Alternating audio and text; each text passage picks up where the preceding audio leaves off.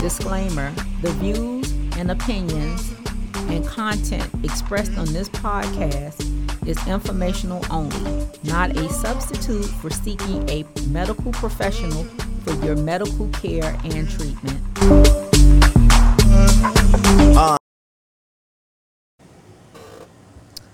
Well, hello everyone and welcome back. This is Chiffon Holiday, the host for Help Me Holiday podcast. And today I am covering stroke, the topic on stroke. Once again, I have started my new podcast series on anything involving the brain, issues with the brain, medical conditions, common symptoms that we see happening with the brain. So stroke is one of the most common conditions that we see in the medical emergency room throughout, and also in primary care. People who have had strokes, they're following up with their providers in the clinics, and this is something that's a condition that's very, very prevalent across the medical scene. So stroke, it is basically a term that's used that we describe when we see part of the brain that's died because it goes without blood for too long. There are two main types of stroke. There's ischemic strokes, which is caused by a blockage in a blood vessel in the brain, and there's hemorrhagic stroke. This is caused by bleeding in the brain or the surrounding area.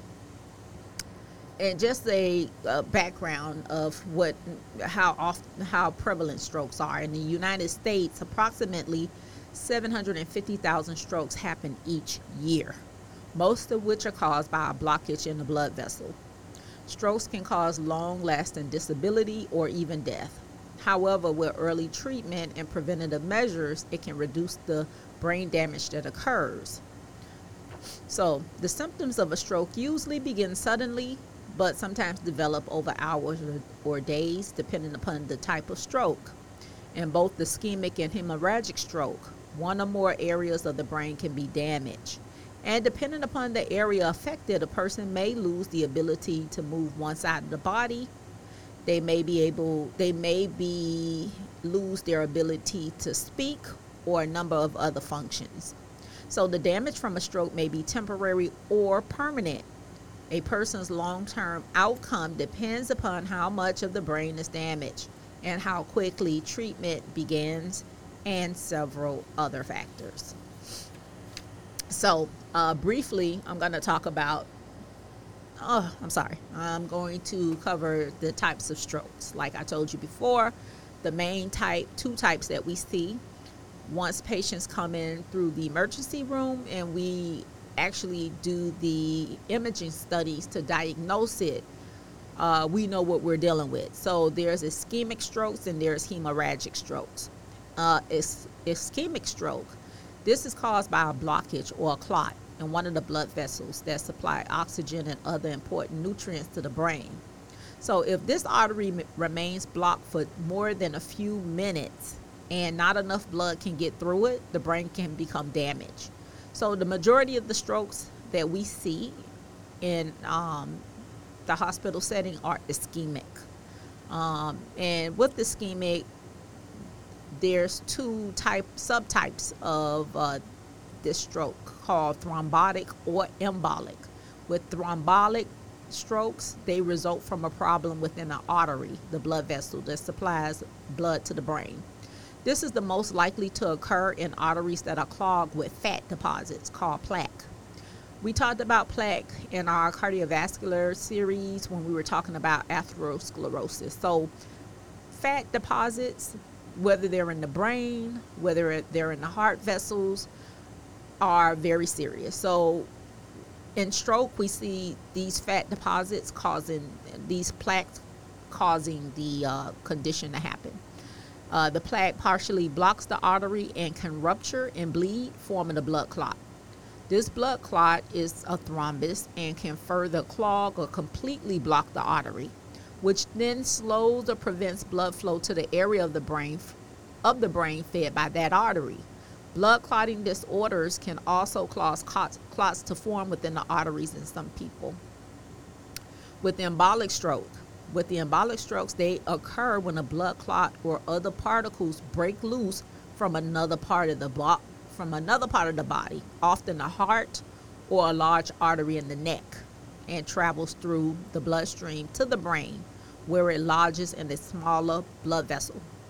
This blood clot, or the particle called the embolus, it blocks blood flow to that area of the brain, reducing the amount of oxygen and nutrients that reach that area. And one of the most common causes of embolic strokes is an irregular heart rate called atrial fibrillation. So if anyone has been following this podcast, we've gone over these particular types of conditions called atrial fibrillation, which I described as a heart that's beating really, really fast, erratic, and it will develop blood clots in your body unless you are on blood thinners. So as a result of this condition with the embolic strokes, this atrial fibrillation can cause this type of stroke to happen by dislodging a clot from the heart area, one of the heart vessels. And this particular blood clot travels up into the brain and clog part of the vessels that's supplying the brain with oxygen and blood flow. So with the thrombotic strokes, they're happening pretty much within the blood vessel that's in the brain. But with the embolic stroke, these are particles or blood clots that's traveling from the heart or the neck vessels and causing the problem with the blood clot in the brain. So that's the difference. All right. Then there's a condition called transient ischemic attack, which are episodes in which a person has signs of or symptoms of a stroke, which is the weakness and ability to speak that lasts for a short time, but without any sign of stroke on the brain scans, such as MRIs or the CAT scan. Symptoms of TIAs usually last between a few minutes and a few hours, but that person on these CAT scans, we don't see any damage to the brain. They completely recover from these symptoms of TIAs, but these people are at high risk for a stroke. I'm not covering TIAs in this particular lecture. I will be covering TIAs in my next segment by itself. But let's just continue with the topics of stroke. With hemorrhagic stroke, these strokes occur when blood vessels in the brain leak or rupture, causing bleeding in or around the brain. The term hemorrhage is a medical term for bleeding, somebody that's bleeding a lot. This can lead to pressure within the head, which can cause damage to the brain. Also, blood is irritating to the brain tissues and it can cause it to swell. So, what happens with hemorrhagic stroke? Well, there's also two subtypes of that as well. There's intracerebral and subarachnoid. With the intracerebral bleeding or hemorrhage, that occurs within the brain. This causes damage to the brain as blood collects and puts pressure on the surrounding tissue. We see patients having high blood pressure as a result. There may be bleeding disorders. There may be deformities in the blood vessels, such as an aneurysm, which is a weakening in the lining of the blood vessel. And also with the intracerebral hemorrhage, it can also cause injury to the brain. So these are very serious strokes where there needs to be intervention immediately. With subarachnoid hemorrhage, this occurs when a blood vessel on the surface of the brain ruptures. So the blood builds up and causes pressure in the subarachnoid space, which is a space between two layers of tissue covering the brain. The most common early symptom of a subarachnoid hemorrhage is a severe headache called the thunderclap. So if you tuned into the podcast before this one, which covered headaches, you know that I said thunderclap headaches happen, it comes on suddenly without any warning, and it's the worst headache that's been described in life. This is when you come to the emergency room immediately. You're rushed to the hospital because of the severity of that headache. And that thunderclap is most times, once we do a CAT scan or MRI, we will diagnose you with a subarachnoid hemorrhage, which is the cause behind what's happening with your headache. This is a buildup of pressure from blood that has a blood vessel that has ruptured. So this is life-threatening and is one of the most urgent and serious emergencies there are when it comes to bleeding in the brain. And just to add one thing, I have a coworker who actually had this thunderclap headache at work, and thank God she was at work, because if it was not for her having the availability of the ER right there and the staff and the everything being done within seconds, she might have had a different outcome. But she had a 100% recovery of her everything that happened, and she did have this subarachnoid bleed, and it was discovered. They took her to surgery immediately, and she, like I said, recovered 100%. So that's the seriousness of that condition. Okay, so let's talk about some of the risk factors with strokes. So with the stroke, there's risk factors that will increase one's chance of having this condition happen to them. So what are they? Ages older than 40 years old. So people older than 40 are at risk.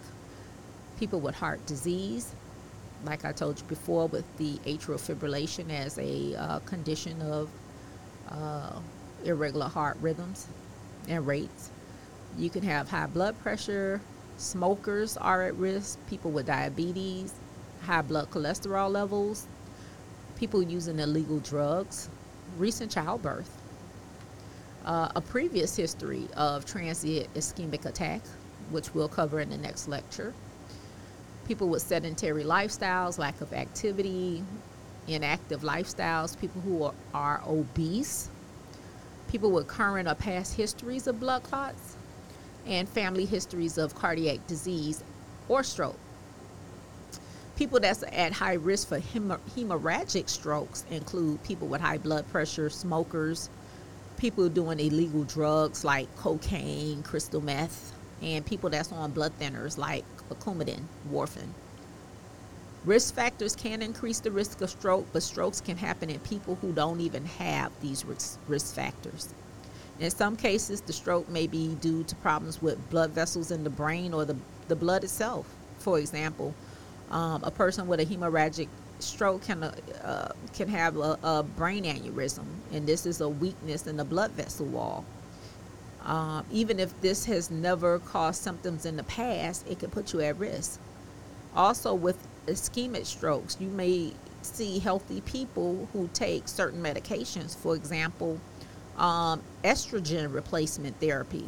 People, women that's postmenopausal could be on these medications and can put them at risk for increased risk of blood clots. So just because you may not be in one of those high risk factors does not exclude you from having a stroke.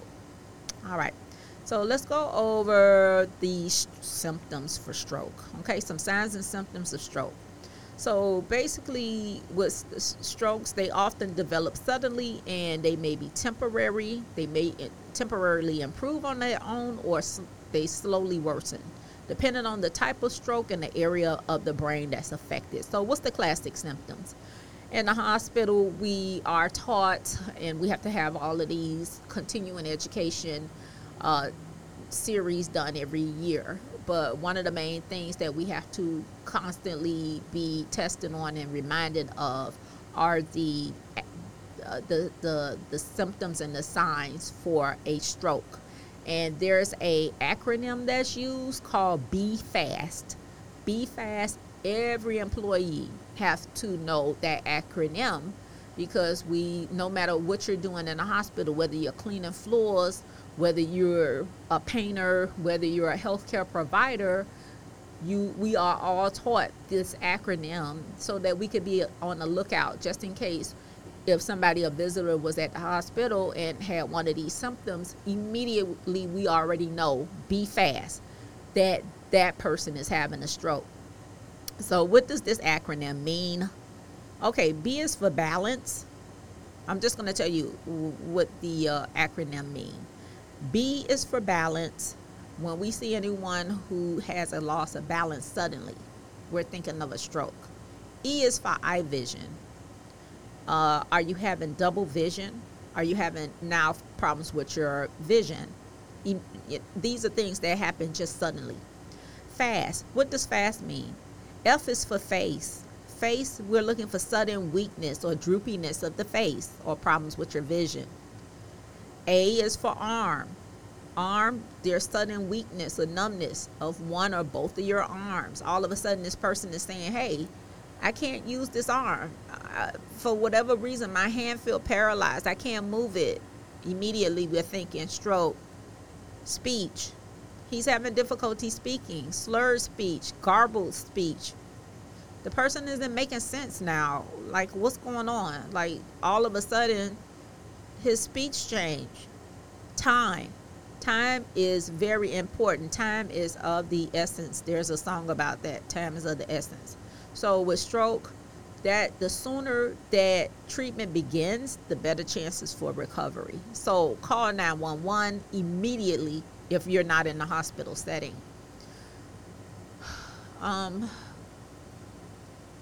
What will happen when you get to the hospital? So outside of us asking a whole bunch of history taking, when did this start?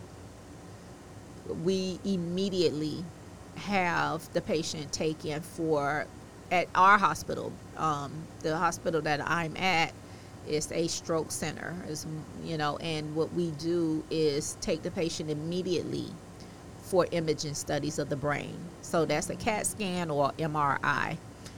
So with that imaging test, it looks at the blood vessels in the neck and the head. And we are looking to see the brain and the supply of blood that's being delivered throughout. So with these tests, you're definitely being followed by a neurosurgeon, the stroke team, a neurologist, because these are the people who are basically going to take care of a patient that's experiencing a stroke. So with these imaging studies, there's ways that they have to actually put IV catheters in, and they basically threaden a catheter in through a blood vessel in the groin, and they thread it up into the blood vessels of the neck where dye is injected to highlight any areas of blockage. But these are the very these are imaging studies that's done specifically looking at patients that's possibly having a stroke. So these are CT angiographies or MRI angiographies.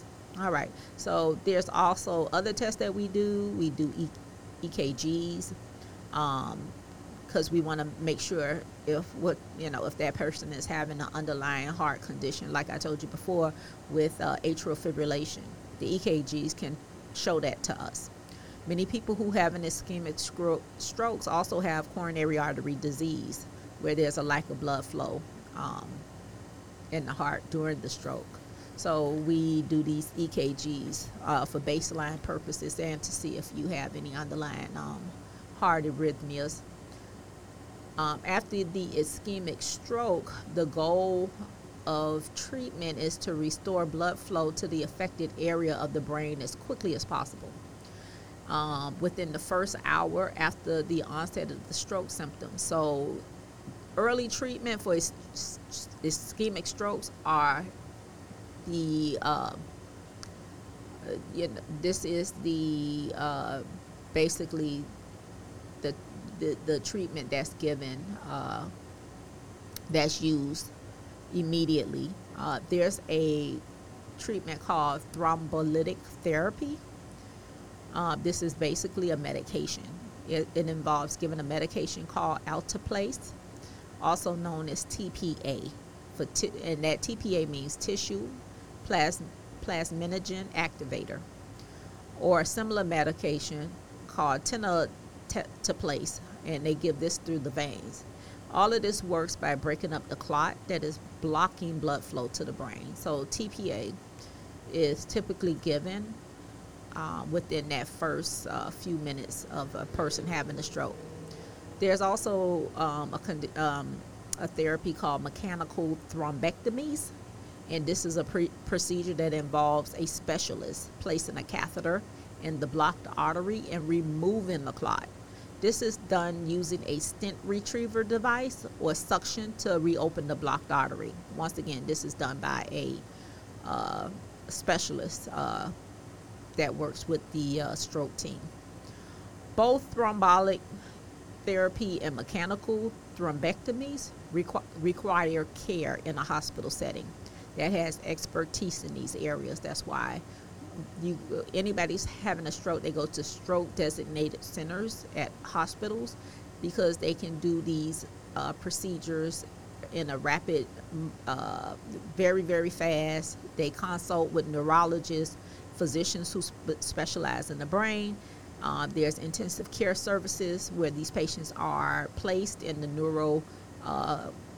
neurovascular intensive care unit, and they have brain and vascular imaging with CT scans and MRI scans. All of this is done at these particular hospitals where they're deemed stroke centers. With the thrombolytic therapy also, the TPA is basically injected into the veins, and these medications work to dissolve clots that are blocking blood flow in arteries to the brain. The benefit of the thrombolic therapy is that it slows down or decreases the clot formation over several hours. For this reason, the earlier the treatment is given after the stroke begins, the more likely it is to be successful. That's why it's given so quickly. One of the risks of thrombolytic therapy is bleeding in the brain, excess bleeding in the brain. So you always have to, these specialists always outweigh the benefit versus the risk. With mechanical thrombectomy, this is a procedure that can help if the person has a blood clot blocking one of the large arteries in the vein. It involves inserting a catheter with a device that can remove the clot into the artery. This treatment can reduce long-term disability caused by the stroke. So these procedures are done within the first 6 hours from the start of a person's stroke, and can be beneficial up to 24 hours from the start of the symptoms. That's why early treatment is imperative. All right. Other therapies that's given during strokes, the onset of it. For early treatment of ischemic strokes, we also give antiplatelets and anticoagulants. What are antiplatelets?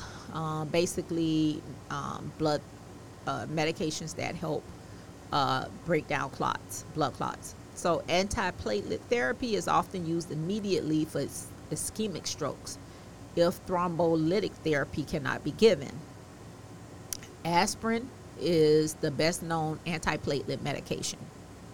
So is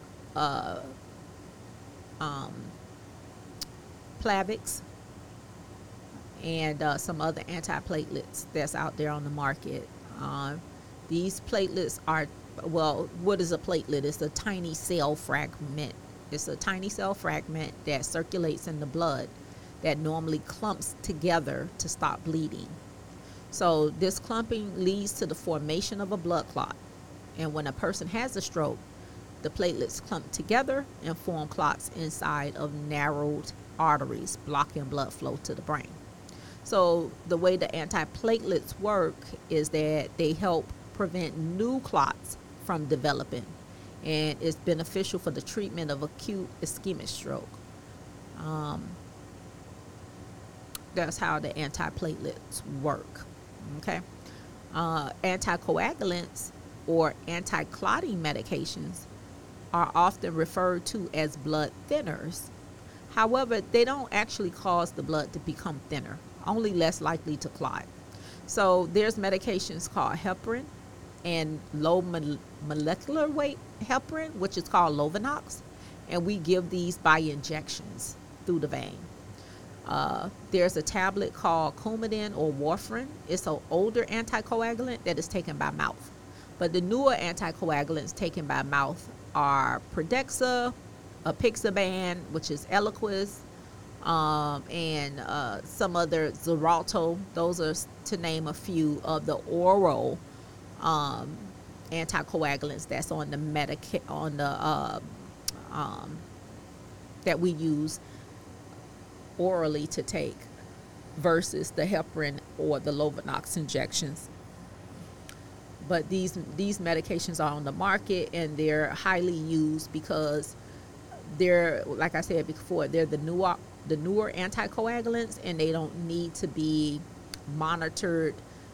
You know, your bleeding times don't have to be monitored and followed in a at a PT/INR clinic like we have to do with Coumadin. Coumadin is one of the older anticoagulants that's out there, and when patients are on that medication, we are able to see how fast the blood is clotting by having them go to a clinic and having that the PT/INR levels measured, and it's telling us how fast their blood will clot. However, with the newer DOACs, they don't have to do that, and the DOAC is just basically a drug that's used for anticoagulants. The newer ones, like I mentioned earlier, people opt to use those newer ones because they don't have to be checked. Their bleeding times don't have to be checked. But because of risk of excessive bleeding, anticoagulation is seldom given for the treatment of acute ischemic stroke. However, full dose anticoagulant therapy with heparin or low molecular weight dose is used by some clinicians for certain types of stroke. All right. So in a nutshell, that's how those are the treatments used, and this is what is given to the patients.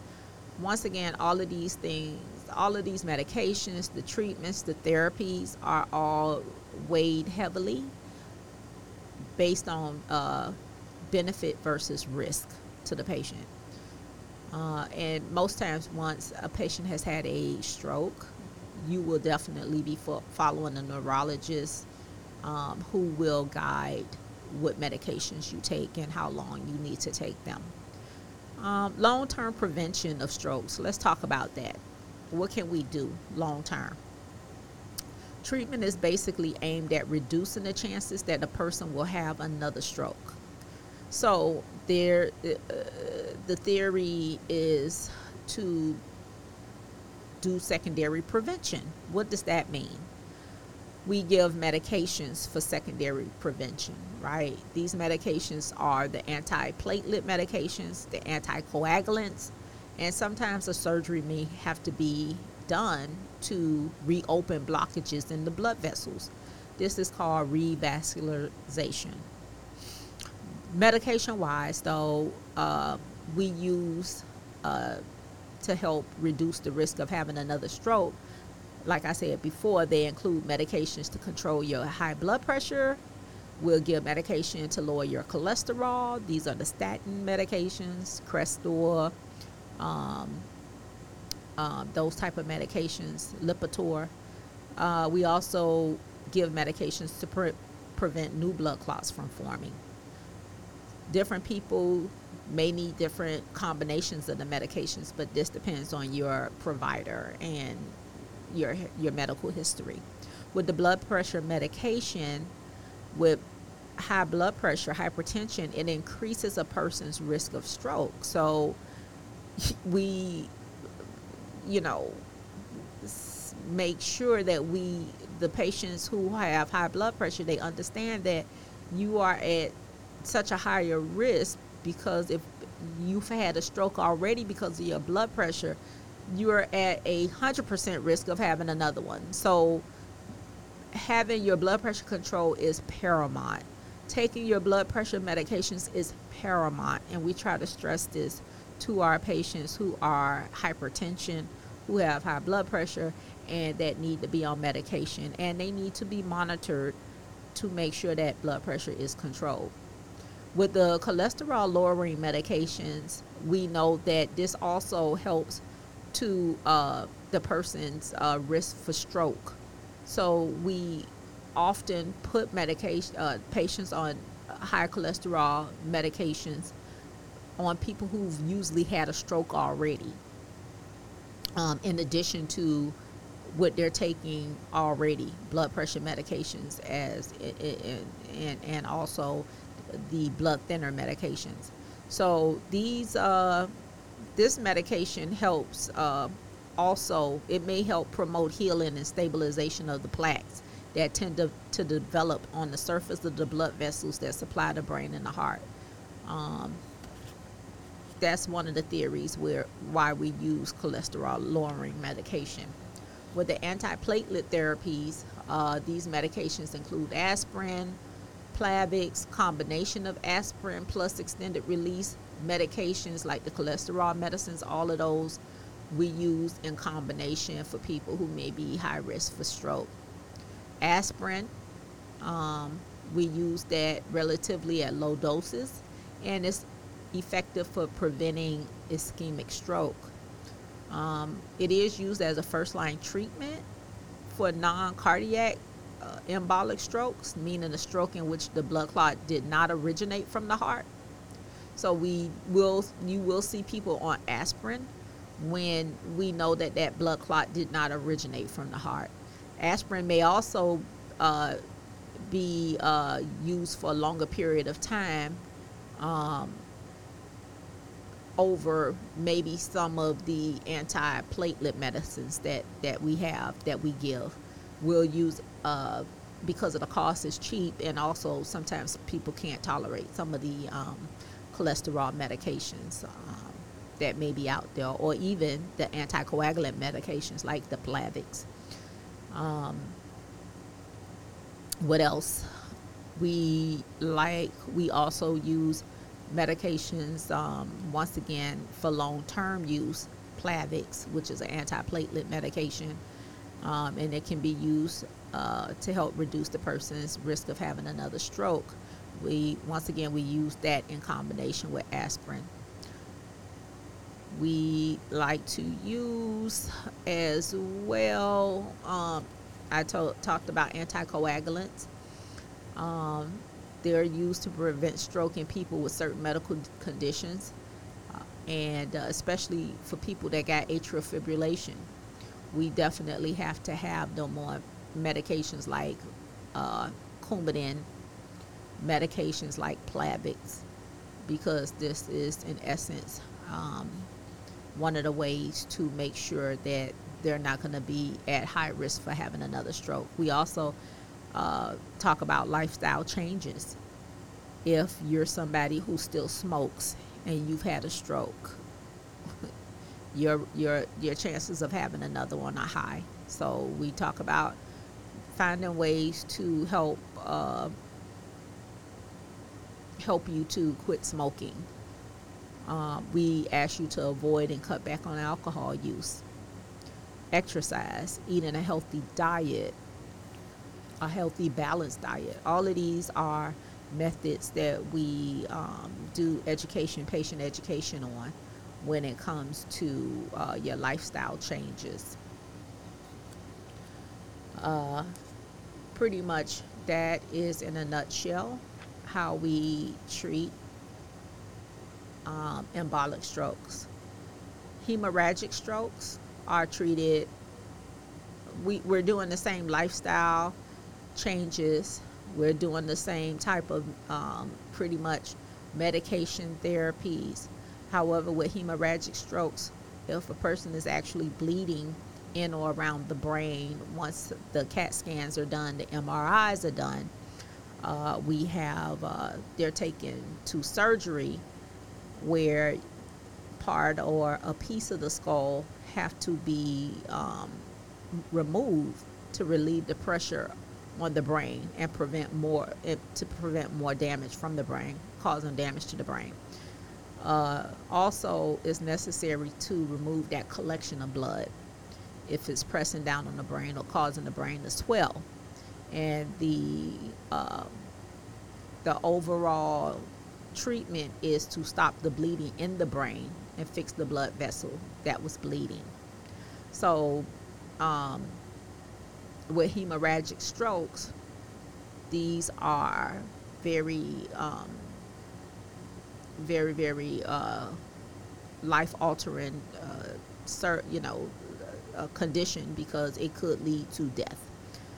So you want to make sure that you're not at risk for having another hemorrhagic stroke. Once again, making sure you don't have high blood pressure, checking to make sure your blood pressure is being controlled. If you've been diagnosed with hypertension, you're taking your blood pressure medicine as ordered. You're keeping an eye on that blood pressure. You're making lifestyle changes involving your diet, medications, if you're doing drugs, if you're smoking, all of that have to be taken into consideration. So, to wrap this up, stroke treatment depends upon the type of strokes that you've had, how much time has passed since it first occurred, and your underlying medical conditions. If you have to have surgery, this is done by a specialist, and it involves revascularization. I'm not going to get into that because it's very detailed, but just know that it's a type of procedure that's done for reestablishing blood flow to an area of the brain that has lost blood flow. And there's also other types of procedures and surgeries done, even carotid endarterectomies that's done on the neck. But these are if you had any of these type of strokes that involve these procedures, that surgeon, that specialist will talk to you in depth about how the procedure goes and what to be expected. And lastly, just with complications that I did not talk about, that we see people having strokes that they will deal with after having a stroke if the stroke progressed at a longer duration of time and there was no intervention done immediately. What we do have and what we do see with people who've had strokes, sometimes they've had difficulty eating, difficulty drinking. They've had problems with their speech, walking, talking, memory. They become depressed. They oftentimes will have paralysis or on one side of the body, or it may be temporary, or it may be a long-term effect where they can't move one side of the body. They can have if the stroke was severe and it caused paralysis of the whole body where they can't move anymore, they're at risk for pressure ulcers or sores on the butt or the skin. These are long-term effects that can happen when you have patients who had strokes that were not, unfortunately, weren't able to be addressed or treated in a timely fashion. So to wrap up this lecture or this podcast series, if you are someone who has a lot of underlying problems that put you at risk for stroke, please make sure you're doing what you need to do to counter you being at risk. And like I said before at the start of this podcast, there are people who don't fit into any of those high-risk categories and they still have a stroke for whatever reason. But just know, if you are having those symptoms, be fast. Be fast. If you don't remember anything else from this podcast, remember the acronym BE FAST. If you see your balance being affected, your eyes having problems, all of this stuff starts suddenly. You have facial, your face is distorted in some type of way, your speech, your vision, your balance, immediately come to the ER because you are probably having a stroke. That will end it for this series, this podcast lecture. I hope you all learned something from this, and you will take this and use this so that it can be helpful to your situation or to someone that you may love or know, or you may see on the side of the street exhibiting this, so that you can help them get the treatment as quickly as possible. So thank you for joining in again, and appreciate you tuning into my podcast. If you have any questions, you can reach me on social media, or please reach out to your own provider. And thank you again.